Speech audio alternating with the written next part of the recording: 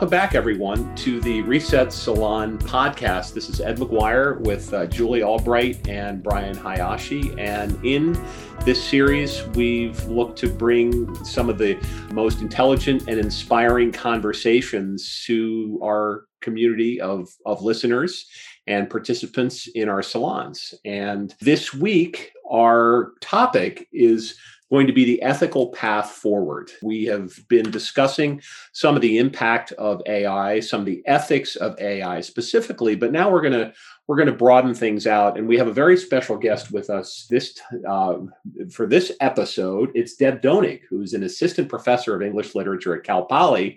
But more than that, she's the co-founder of the Cal Poly Ethical Technology Initiative. So we're going to get a chance to ask her about that and go into that. And she's also the host of the Technically Human podcast, where she's also talking with major thinkers and writers and technologists about the relationship between humans and the technologies that we create. So do have this, again, we're at the nexus of humanity, technology, culture, and evolution, and in this unique time of accelerated change and transformation. So we're really looking forward to this conversation. So with that, let me turn it over to Julie to set the stage for our conversation. Thanks, Ed. Well, my co-host and friend, Mr. Brian Hayashi, likes to say quite frequently, and you might hear him say it again today, I wouldn't be surprised, that we've been used to living with impunity, doing whatever we want. Yet COVID has changed that. It's changed the perception that we can do what we want, when we want, limiting our actions, our movements, our associations. Likewise, I think companies, businesses, the tech industry in many ways felt the same freedom, if you will, to go about their business with a certain level of impunity, often asking forgiveness rather than permission. The Airbnbs of the world, challenging notions of what it meant to be a hotel or to host people for a fee. The Ubers of the world, challenging the notion of what it meant to be a taxi and putting to the test the very financially lucrative medallion system for cities. This reset moment by COVID has given all of us pause, and all of us, whether we be individuals or businesses, a moment to step back and question what we're doing. When I started thinking about this topic, I immediately recalled Zuckerberg of Facebook saying the mantra that was inside Facebook for many years: move fast and break things. The mantra fits so well, I think, the ethos of Silicon Valley, doing whatever they want, moving fast and breaking things, be they old ways of doing things, established relationships, codes, even laws sometimes, acting with impunity. The word impunity comes from the Latin roots im for not plus puna or punishment, a root which also produced the word pain. Impunity, then, is the freedom from punishment or pain. The tech sector, being young and brash, acting with impunity, acting like imps. Imps are little devils. An imp is also a mischievous child. All that money sloshing around Silicon Valley have these imps, they've given the imps an implicit sense that what they were doing was right, that innovation is right, even if it breaks things. And make no mistake, Silicon Valley has been a purview of the young. A few years back at an event held at Stanford, Facebook's Mark Zuckerberg famously told the audience, "I want to stress the importance of being young and technical. Young people are just smarter." So because they were young, they may have gotten away with being imps. They may have been seen by others as mischievous children. If they broke something, well, that's what kids do. But here we are now in this reset moment, having time to sit around, quiet time, lots of it, time to think, to reflect, to take stock. We look back and we see some of these things that big tech has done. Maybe it allowed outside forces to come in and illegally interfere with our election process.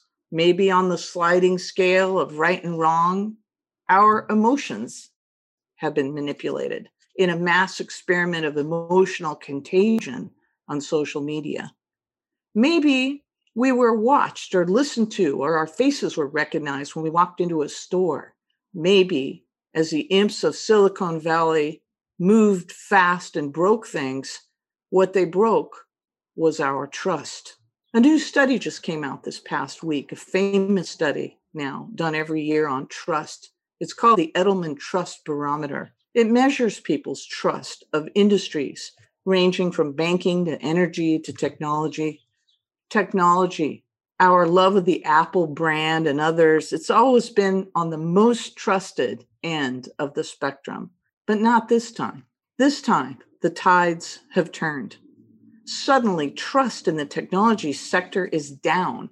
The largest declines, from 7 to 10%, were in the US and France. People were worried about tech doing wrong. They were concerned about things in 2020 like the pace of technology is going too fast, they said. They were worried that technology will change our ability to discern reality. They said technology will make it impossible to know if what people are seeing or hearing is real. They're worried that the government doesn't understand emerging technologies enough to regulate them effectively. The tech industry aren't the imps they were in the mid or early 2000s. It's maturing now. Mark Zuckerberg has matured, and all of us, as we sit back and see the unintended consequences of connectivity unfold as we have. Now, I think many of us, individuals, businesses, governments, have begun to think about techs and tech companies acting with impunity, moving fast, and breaking things. And maybe what we don't want to break is trust. So, with that, today on the Reset Salon podcast, we'll explore this very important theme of acting with impunity, acting like imps, or acting in a way where the ethics of what we do matters. As a friend and colleague of mine said earlier today, if we can't trust, we stoke fears, and fears lead to violence. So in this way, acting ethically, I see it as a form of risk management for both individuals and companies. And as consumer trust in tech wanes, it becomes more important, perhaps than ever before, that these tech companies gain back the trust of their customers by acting in ways that are transparently ethical. In the era of cancel culture now, ethical behavior becomes an important aspect of risk management that hasn't really been factored in the manner of other risk assessments in most companies, even to the point of doing business or frequenting or otherwise supporting someone who may be adjacent somehow or supporting somehow someone doing something unethical. It's a new dimension of risk assessment for companies so they can be sure that one of the things broken isn't the trust of their customers. So we're going to be talking about all these ideas today as we try to find our way back to an ethical path forward. I'm super glad you're all here. I'm really looking forward to the conversation, and I'm tossing it over to Brian. Boy, thanks, Julie. I guess I get to act maybe not with impunity, but hopefully without a lot of pain from my co-hosts here. One of the things that I picked up, having followed technology for as long as I have, as a little bit of a backgrounder, my first experience with computers was working with military companies and the earlier versions of supercomputers. And then when the company I worked for took Netscape public back in 1994, we could already see at that time a lot of the trends that had governed the once upon a time new media computer industries, then the optical storage CD-ROM industries. the issues that had kind of surfaced before kind of reasserted themselves later. So whereas maybe we look at Facebook and think, oh, they're acting unethically, the reality, at least from my perspective, is that these are echoes of behaviors that have happened before. And so in that context, I kind of view the development of technology as being this kind of continuum. So since from 1994 to the current day, I feel like so much of the world has been about the idea of a solitary person. Like how do we enable new forms of immediate gratification for people, imagining people in the center of the universe, business models that were just about one person. And I think one of the things that's really exciting right now with Facebook, and now we're seeing with Clubhouse, is this idea that new technology platforms make it easier for us to work together, to work alongside each other without having to check in with each other all the time. And so to me, that is a evolution that really began back in the thousands of years ago with religion, where the only knowable truth was that of some supreme being somewhere that was unknowable, untouchable, to this idea of a country where you have a ruling class that knew better and just anyone else better just STFU, to where we are right now, where we see this development of 1,000 flowers, of these ideas of what could happen. So you have Amazon versus these ranked startups doing new things. A kid with a credit card and an idea can do amazing things. And I think what I see happening here is this idea that ethics, far from being an absolute, is really about this idea that in this vague new world, as we figure out new and brilliant ways of being able to work with each other, that ethics is about this idea that we can be working on new stuff together and still be treated fairly, still be treated like other people, that if I'm a person of color, I can be treated the same as a person that has traditionally been afforded white privilege. But in this new regime, I can express new rules, new ways of doing things. And the power of being able to operate with impunity in a regime that treats people of color the same way as white people, without relying on some government to issue an edict, some magical force that makes all of these things possible. If a group of people can get together and make that kind of a regime possible, that they can articulate a system of ethics that resonate with people, that's when I think magic can happen.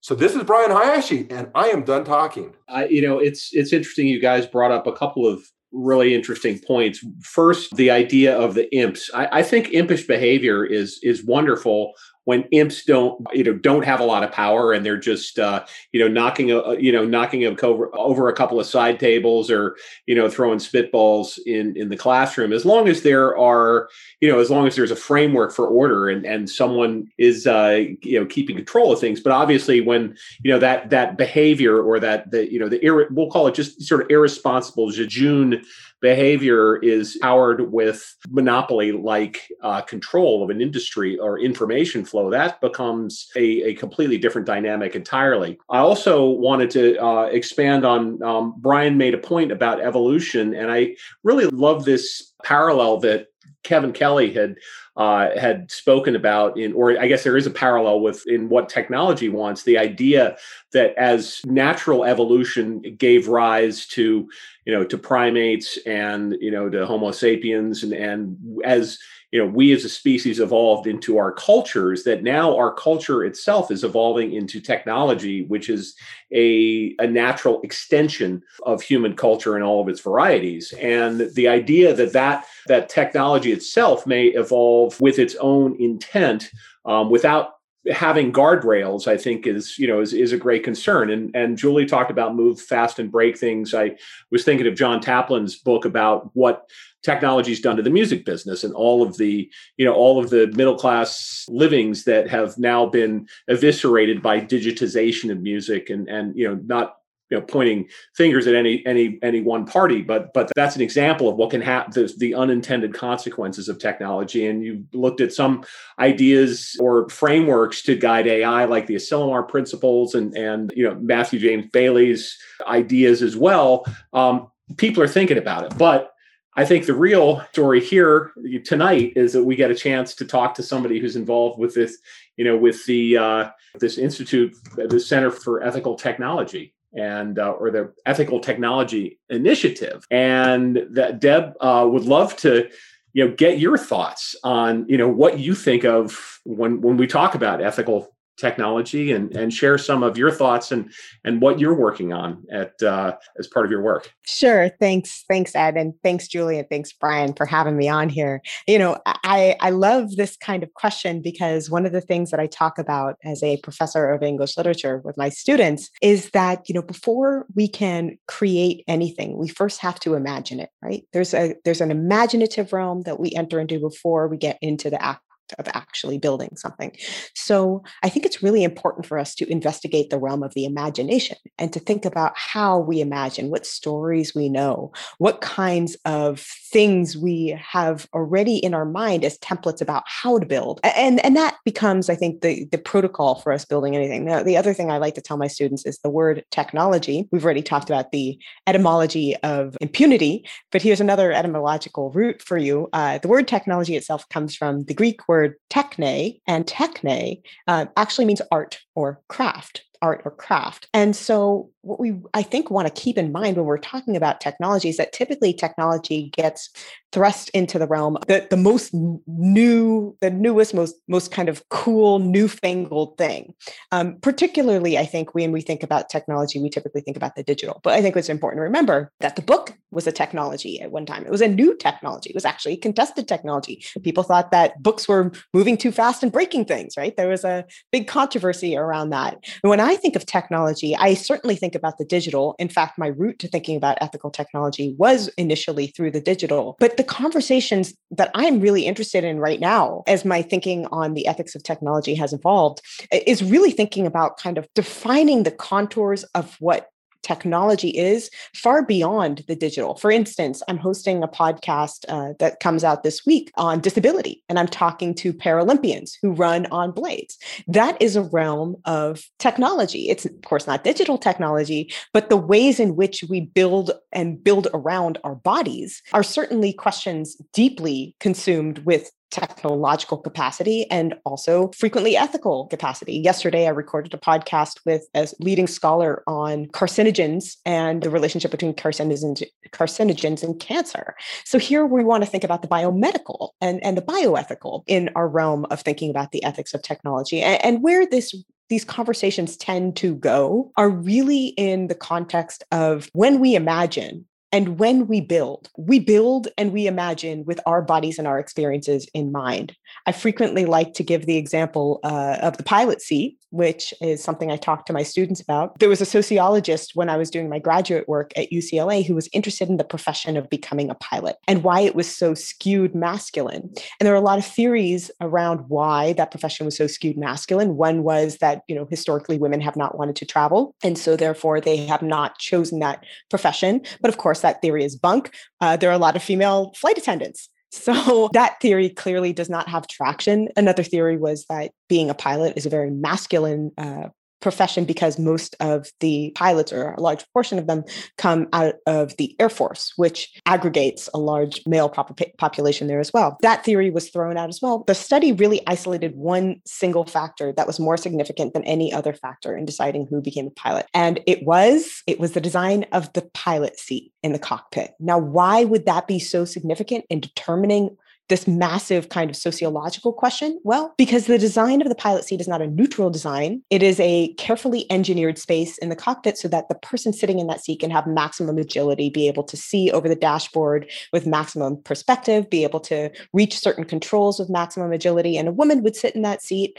women's bodies oftentimes being on average, of course, there's no such thing as an average body, but on average, slightly smaller than a male body. They would feel uncomfortable in that seat. They would not feel as agile as their seat as they would look over and see that their male counterparts were. And of course, we all select, I think, in choosing what we want to do, things that we feel that we have a talent for, things that we think we might be good at.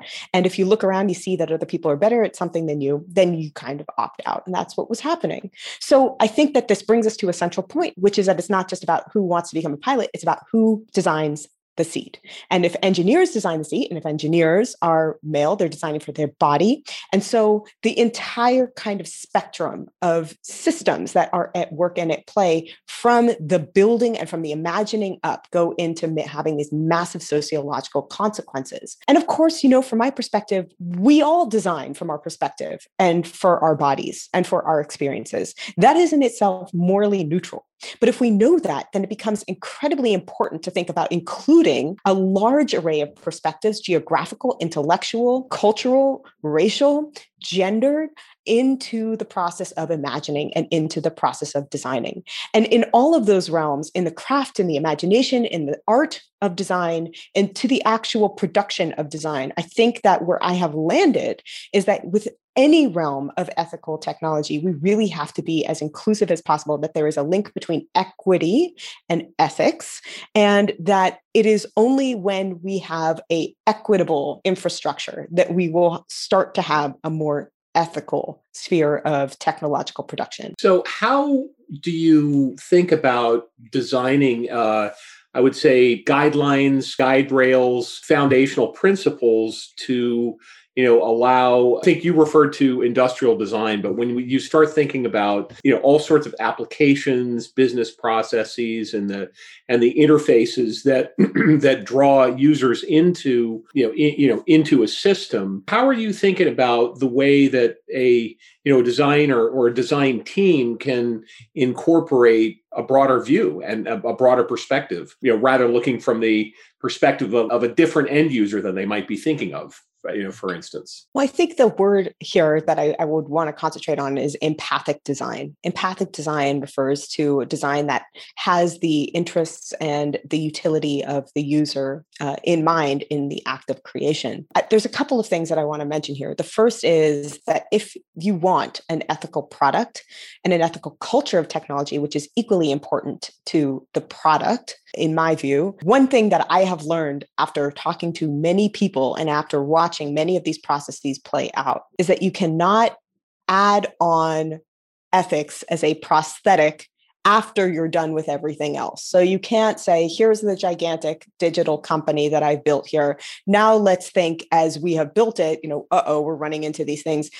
Maybe perhaps we should bring in an AI ethicist. You really have to start from the ground up. It has to be built into the DNA, into the infrastructure. And I have a couple of companies that I think are doing that. For instance, there's again, we're going to get out of the realm of the digital here because I think that the digital has a lot of conversation around it. So I want to kind of widen the scope of that conversation. I recently spoke to a designer who has designed the world's first convertible heel.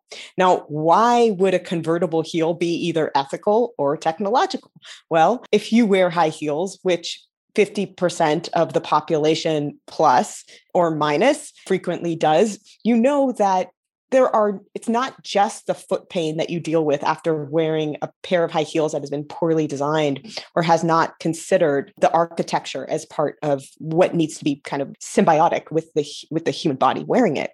It's also the fact that if you're wearing those shoes, there are places that you don't go on the campus. For example, if I'm wearing high heels and there's a lecture that I really want to go to, but it's across campus and I've worn heels that day, maybe I don't go to that lecture because I think I am going to have to walk in these heels and I can't go to that lecture. It's going to take me too long, or I'm going to have to be, in pain, and I'd rather not go. Now, why do high heels have this kind of painful infrastructure? Unnecessarily is the answer.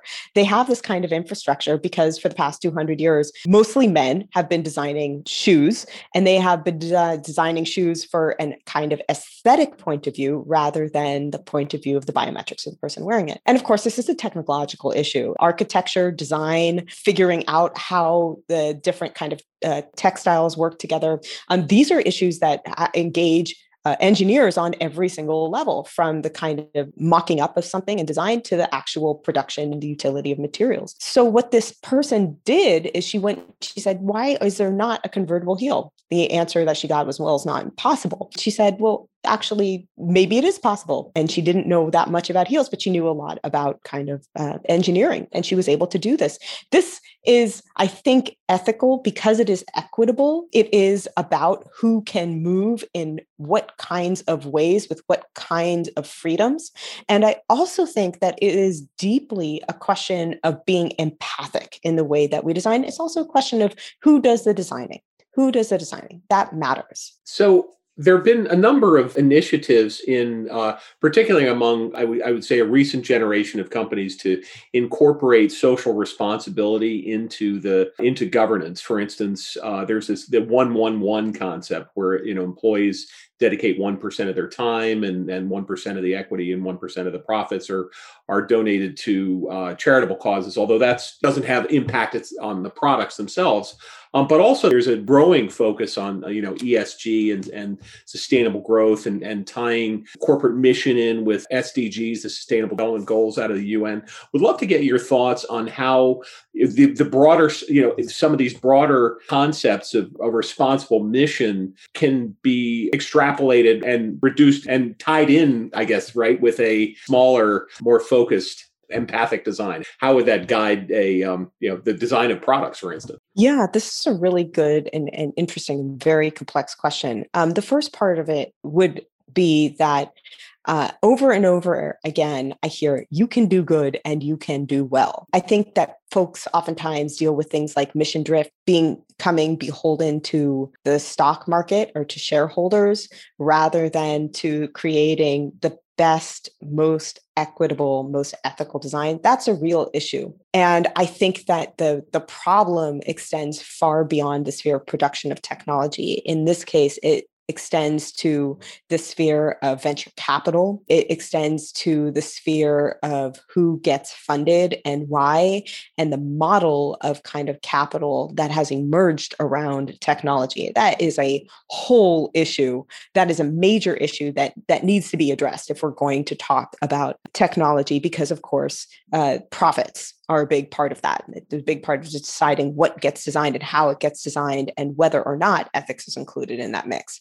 But I would also say that some of the most impressive pieces of technology, the most valuable pieces of technology that I have seen come out are pieces of technology that are designed for equity. And I think that, I'll give you an example of one of them. I was talking with somebody who just invested multi-million dollars of venture capital to put motion sensors on wheelchairs. Motion sensors on wheelchairs.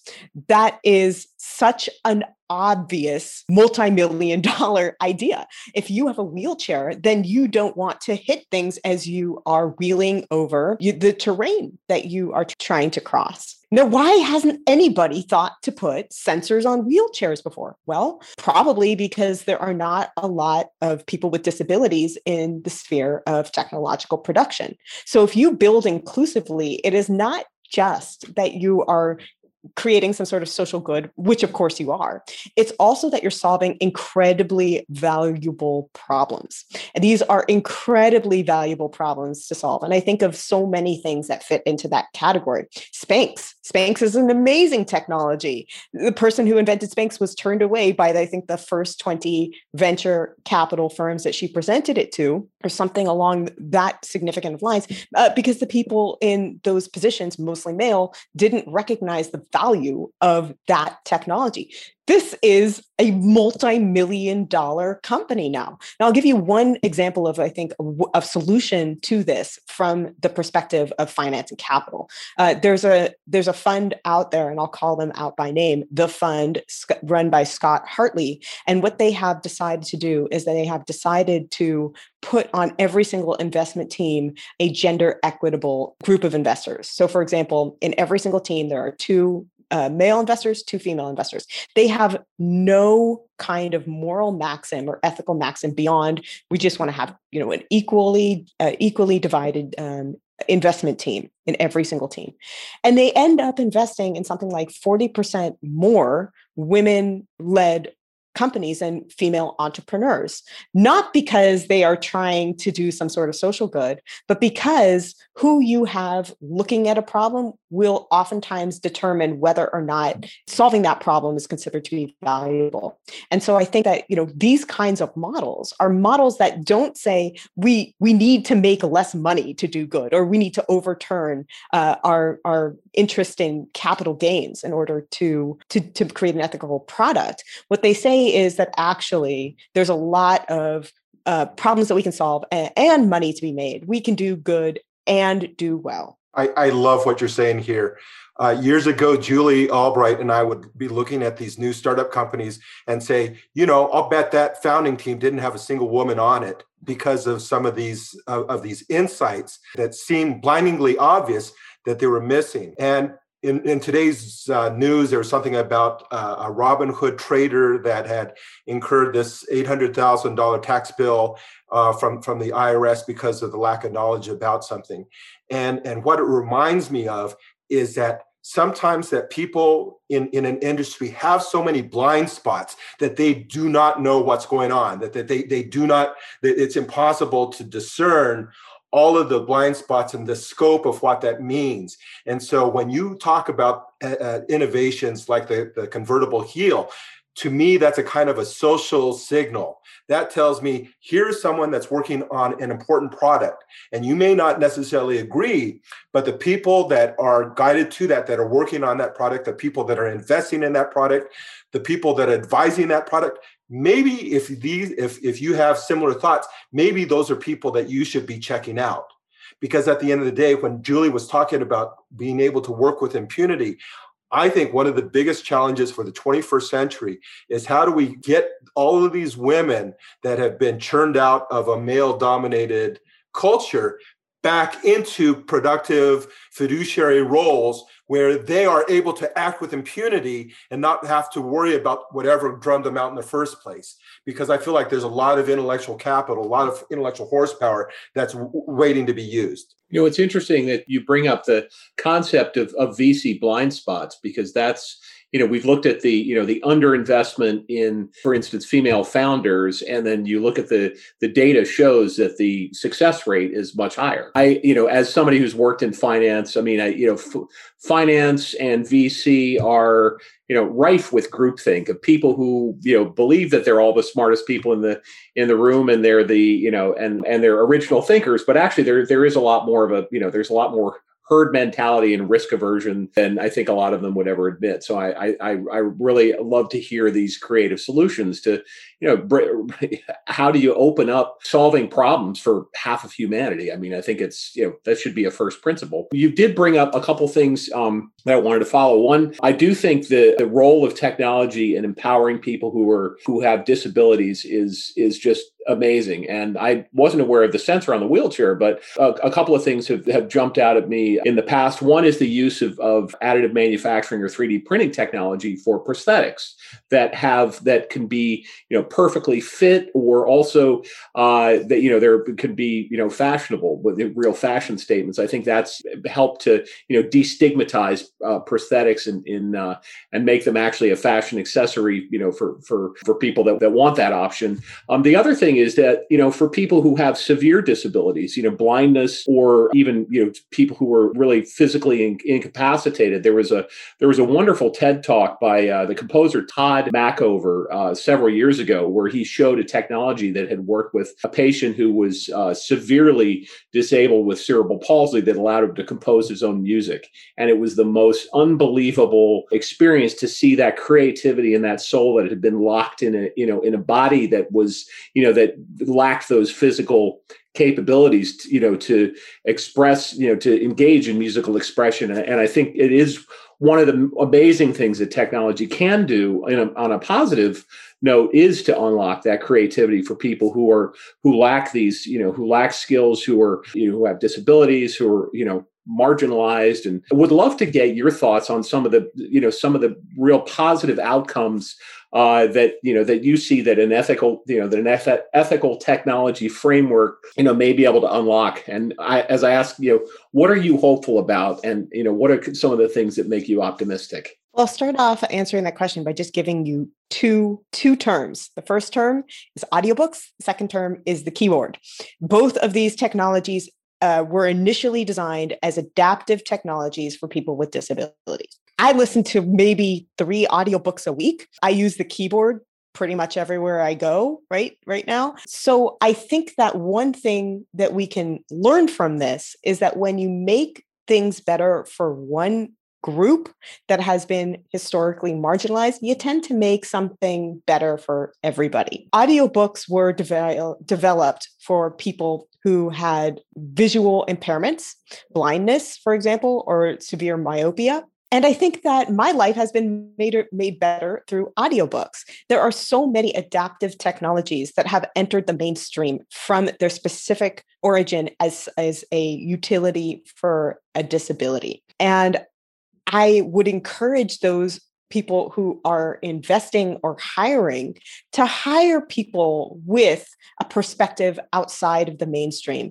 Find somebody with a disability, ask them what problems they encounter on a daily basis, not just to be inclusive, which of course it is, but also because these are designs and ways of thinking and orienting ourselves to our environment that will create technologies that will make the world better. I think that whether it is a pavement that has the kind of infrastructure that somebody who has a physical disability can maneuver around, or whether it is, an assistive learning device like an audio adaptable form of content that can help somebody. I think that we make the world better from that perspective. And you're not going to have the perspective that there's a problem that needs to be solved until we start including people in there. I'll give you an example of another company that I see taking off right now.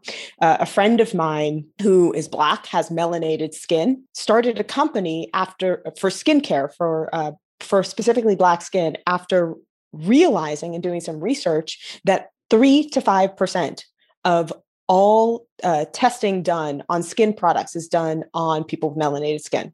So what does that mean? It means that treatments for things like rosacea, things like acne, oftentimes include products that have whitening products in them. Obviously not a good thing for melanated skin. He started a skincare company specifically for Black skin, where they test on melanated skin. This is an incredibly valuable problem to solve. And I think that when he does this kind of research, he opens up doors for us to think more capaciously about how we design skincare to create better skincare for a larger swath of people. Again, a very valuable as well as a kind of ethical problem to take on. You could do both. So if you're a budding entrepreneur looking for fishing for an idea, what kind of counsel would you give to some of your students, for instance, that might have an idea to start a company, but don't necessarily know yet what they want to do? They just know that they might want to do something in tech. Or do you guys have what would be some starting points that you might be able to share with a student coming out of college, for instance? Well, I'm a fellow at the Center for Innovation and Entrepreneurship. So I advise many students on exactly that question. I could talk to you for a couple of hours about this, but I'll just give you two. I'll just give you 2 pointers. The first is make sure that you have a genuine problem that needs to be solved, a genuine problem that needs to be solved. And then really think about your understanding of the relationship between that problem, your solution, and the nature of the good. As I said, ethics can't be a prosthetic that you tack on afterward. It has to be built into the infrastructure of the DNA of the way that you think and the way that you design. So I tell them, first of all, really find that problem. Oftentimes the way to find that problem is to figure out what kind of positionality you have, what kind of perspective you offer that might be different from the mainstream. And then make sure it's a genuine problem. And then try and figure out, what are the ethical questions that I need to ask here? I'll give you an example of a couple questions. What is the history of ideas behind this problem? What historical wrongs might this solution be interacting with? Who does this serve? Who does this not serve? What kinds of designs are going to be humane and empathic? And who are going to be the end users for this? And how can we make sure that this product is accessible for as many of them as possible?